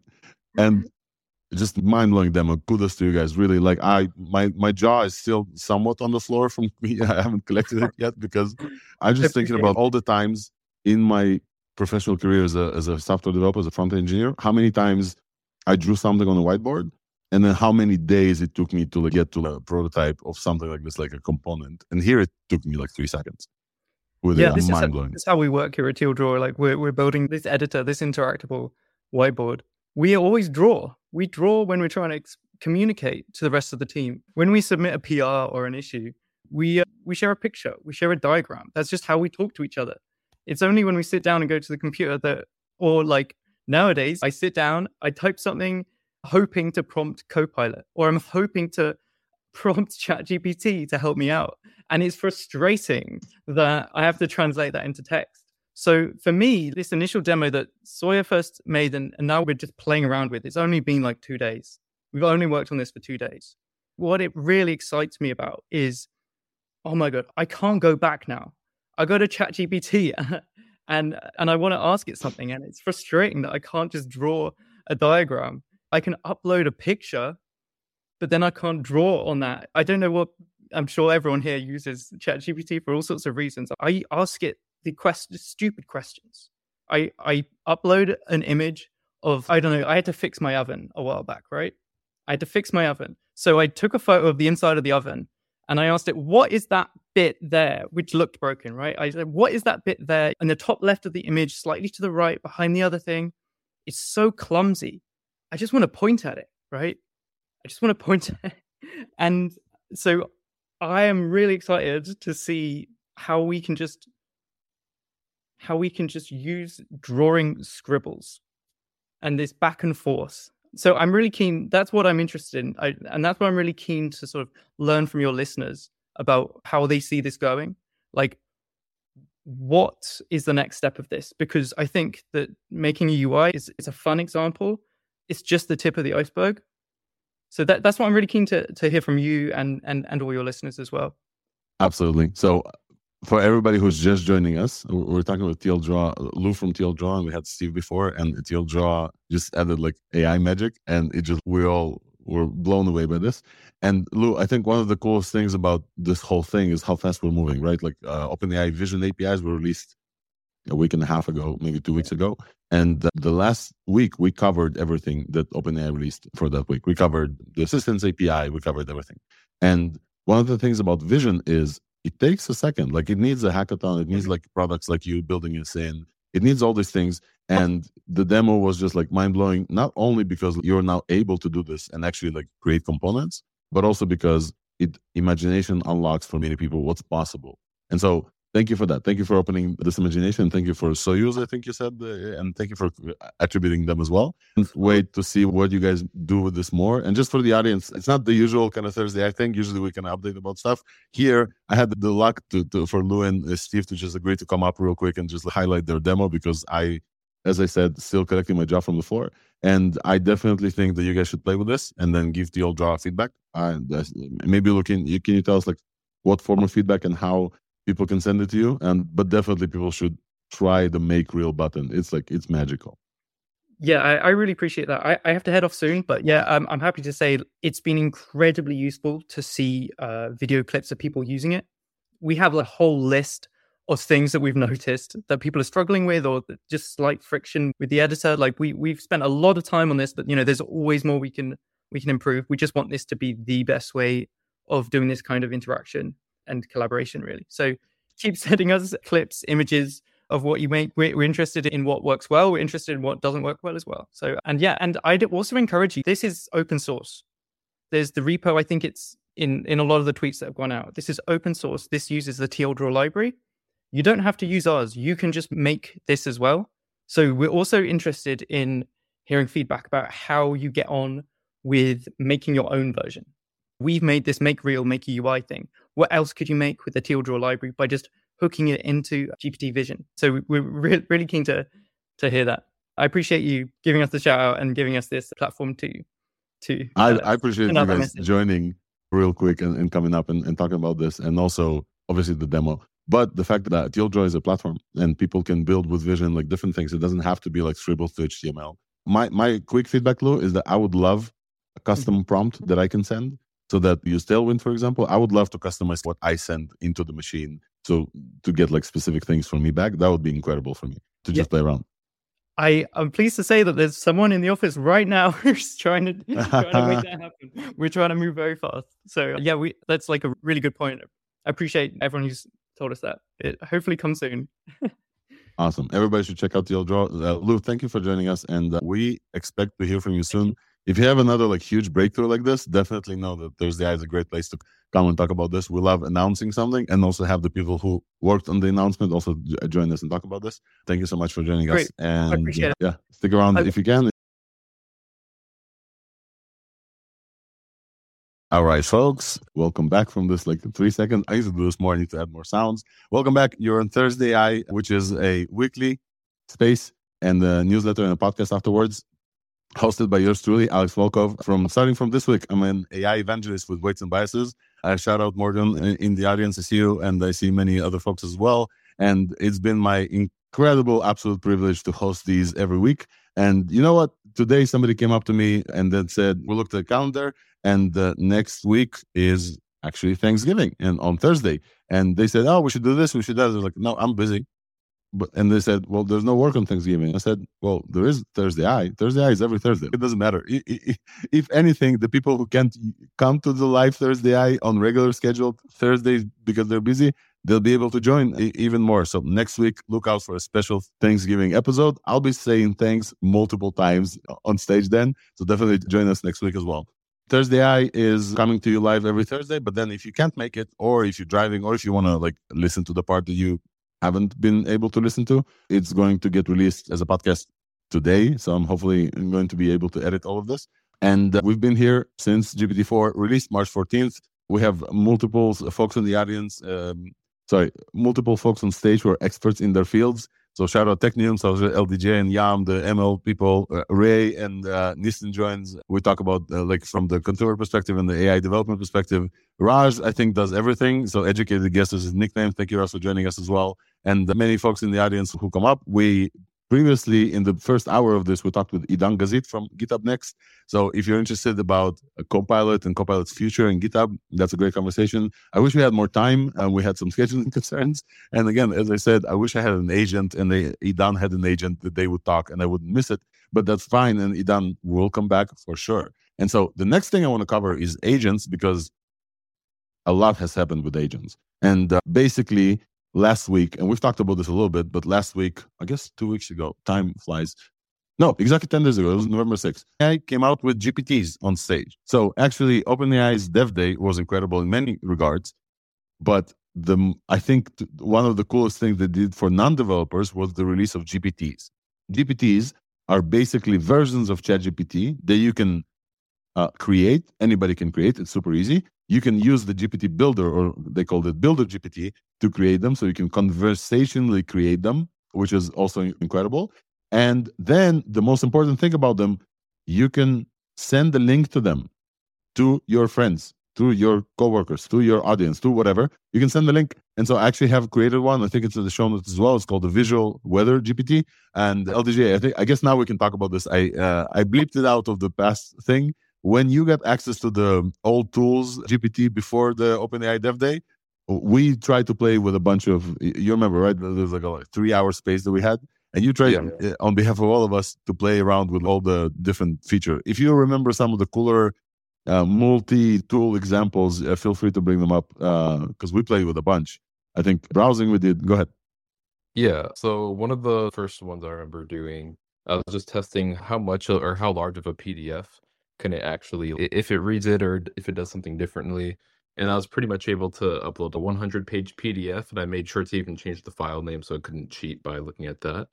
And then I asked it something like, what's on page 73 about this, or something that's only specified on some random page. And it was able to do that pretty much perfectly.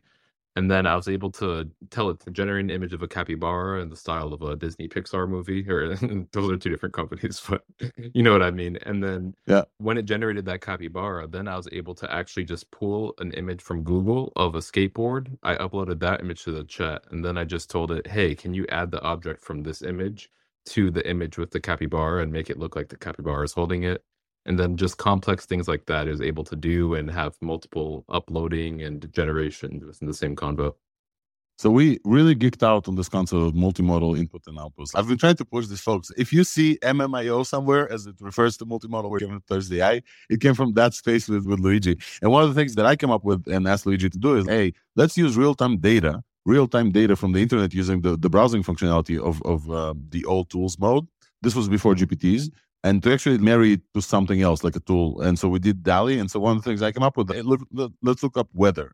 We also tried sports scores. That worked very well, right? And we actually generated on the fly an image. So fast forward, OpenAI releases this, tells everybody just about this incredible new old tools mode that not many people love, but some people really love. Tells it, Sam just skips over it. Yeah, by the way, we combined the tools for you. And here we are like, no, this is incredible. This is like generality 101, basically. But then they said, hey, now not only can you ask GPT to do all these things together in the old tools mode, you can package this into a GPT, give it a name, give it a branding, give it custom instructions, give it custom information so it could do retrieval, give it tools like code interpreter so it can write and execute code, give it tools like DALL-E, give it tools like, I think, Bing search, real-time like information search. And I think that's most of the tools. Oh, no. And you can add actions as well, right? So you can connect it to your own services via APIs, and it can learn for you, which is basically their next iteration of plugins. And then you can package all this and send it to your friends. And it's super, super simple.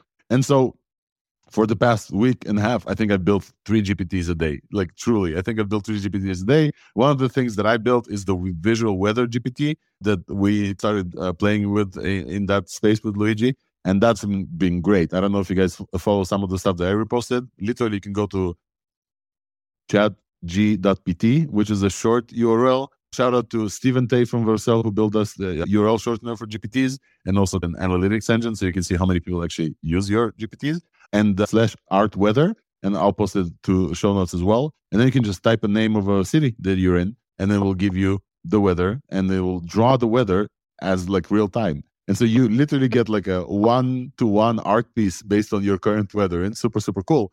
One of the secret tips that I can give you as the creator of that GPT, as its father, as its dad, is that you can, in parentheses, besides your location, just say the style of the things that you want. And so, for example, last week was Diwali, and happy Diwali for everybody who celebrated. You could add, add Diwali kind of themes to this. So you not only get like a visual weather kind of real-time image that you can send to your friends, you can get it themed.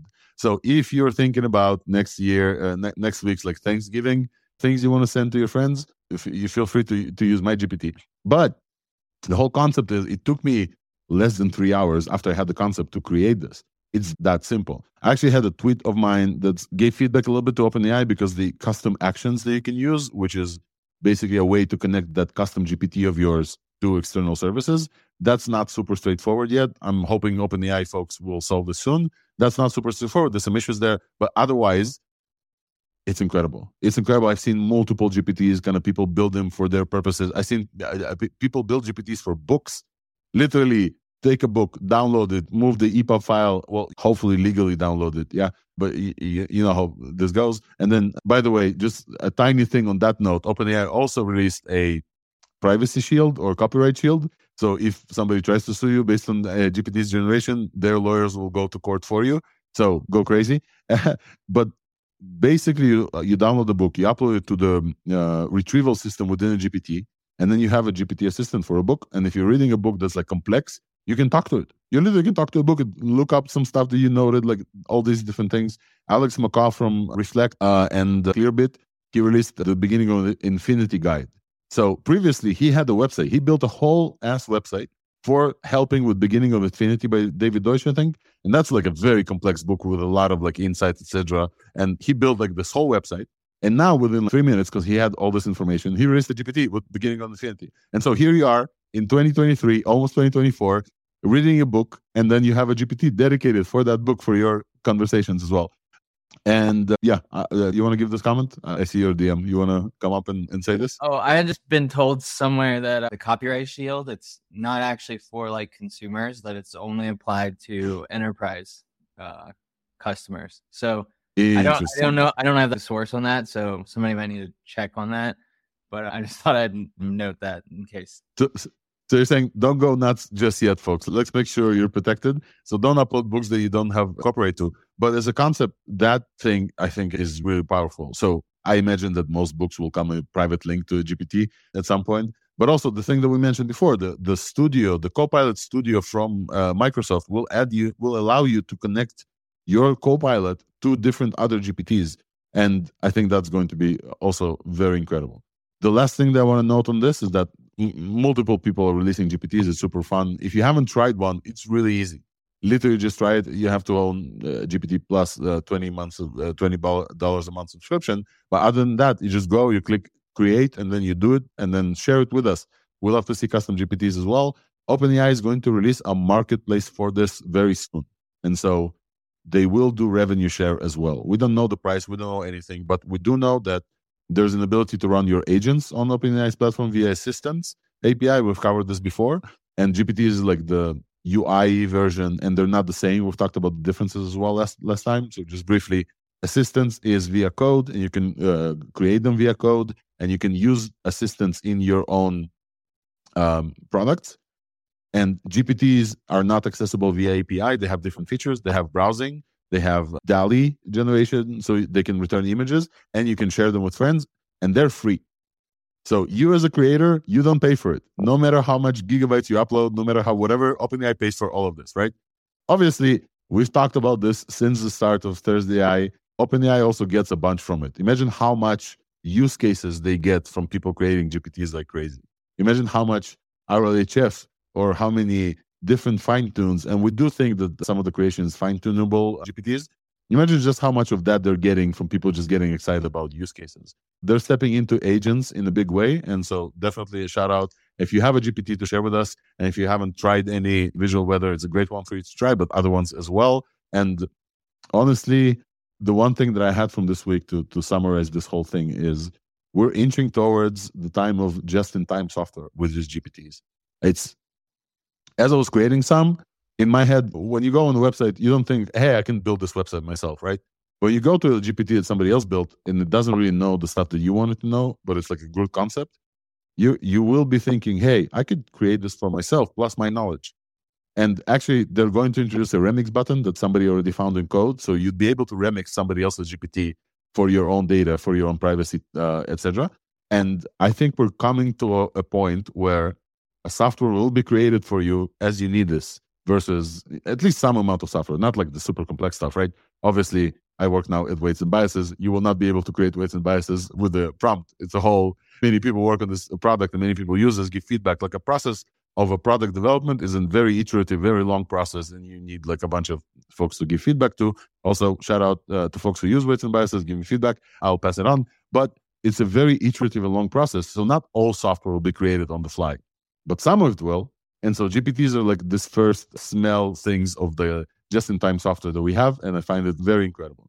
Folks on stage, have you created a GPT? Raj, go ahead, and then anybody else that want to chime in, feel free. Yeah, 3 things to add, actually. So some of our clients actually asked us to create GPTs for them. So we are not going to go into that as a profession. We are doing it for our own benefit, and we are creating some new things that we'll share, Alex, through you. They are pretty exciting. We are getting some really good results. So once it is ready, we'll share with the world. It's going to be open. But that's a very good business model if somebody wants to pursue it, because a lot of organizations are looking for creating GPTs for their own internal consumption. So we created these for their internal consumption. So people are already using ChatGPT and they wanted to create GPT. So there is a very good business case and use case there. And there are 3 things that have happened which are really mind-blowing and really interesting on GPT front. One is the OpenAI specification. So OpenAPI specification. So basically, OpenAPI is through which you can declare your APIs if you're opening your data to the world.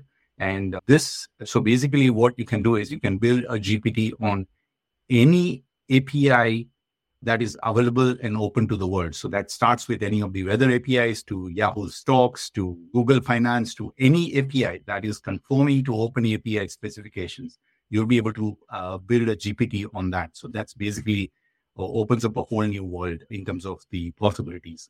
The second one is in terms of the enterprise GPTs that I was talking about. We got multiple clarifications, not only from OpenAI, but also from Microsoft team when we are working with them in terms of the authentication.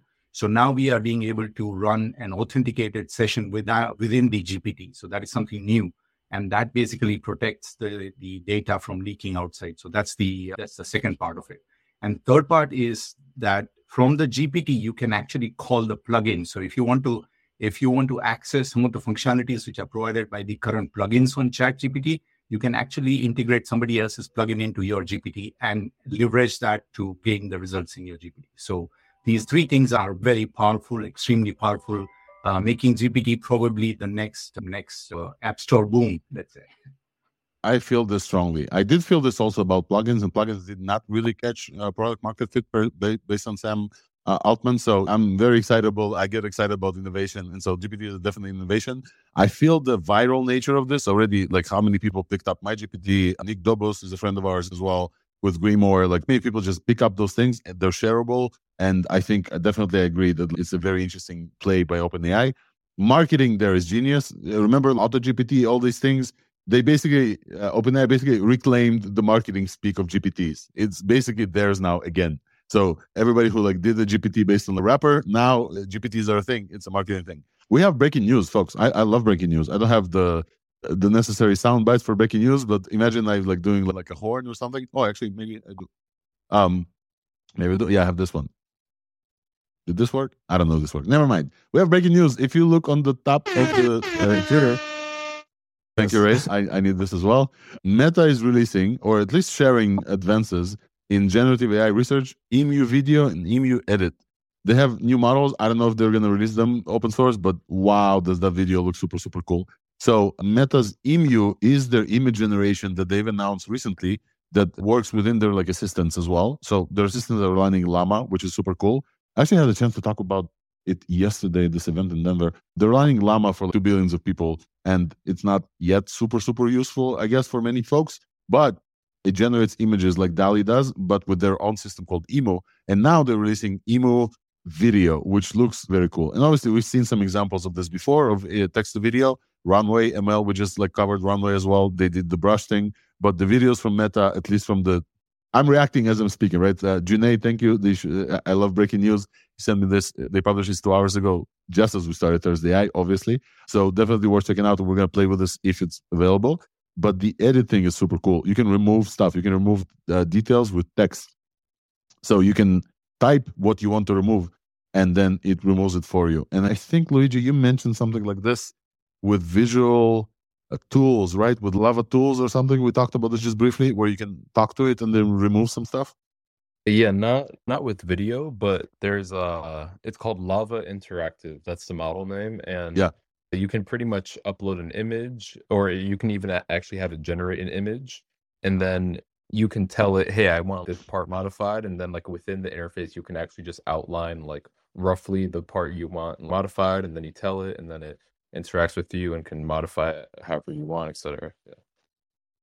So it looks like that's also not for video, the editing. So there's 2 separate things that were announced: EMU video, which generates video from text, and EMU edit that edits images with text. So you can like type whatever you want, remove the tail, give ears bigger, etc. You can do that with DALL-E as well interface, because DALL-E understands everything. So you can do this. One tip for you guys, if you don't know this one, use the name seed, the word seed. So when you talk to DALL-E and you want to edit the thing, just type in your prompt using the same seed and then the comment that you want to edit. Edit this up, do this. It will preserve the same seed of generation. You'll get a very similar picture like that. So now it looks like Meta released this. And if we know Meta, and we know Meta, likely some of this will end up in open source, which is great for everyone.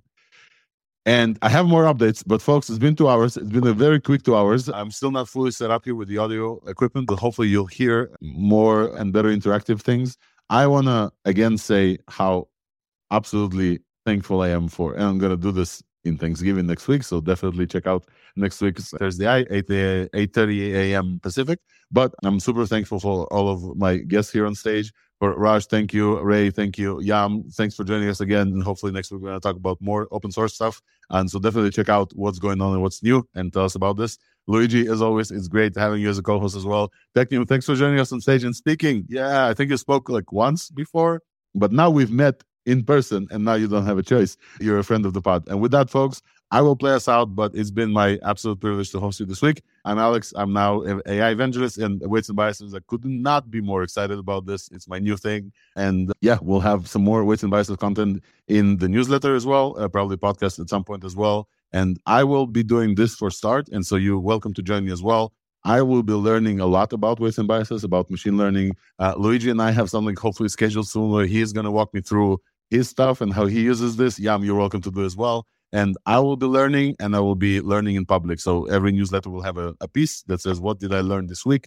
You're welcome to follow along my learning journey. And shout out to Weights and Biases, Morgan, everybody who just like saw this as an opportunity. And now there's like this incredible collaboration. With that, I'm going to play us out. Have a great Thursday. Probably going to be a bunch of breaking news. Thank you all for joining, and we'll see you next week. And play out.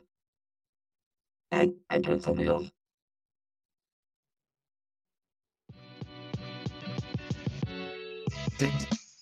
Into I bring the wrong open, now the robot, oh my god. We basically so cool, fly by everyone. Into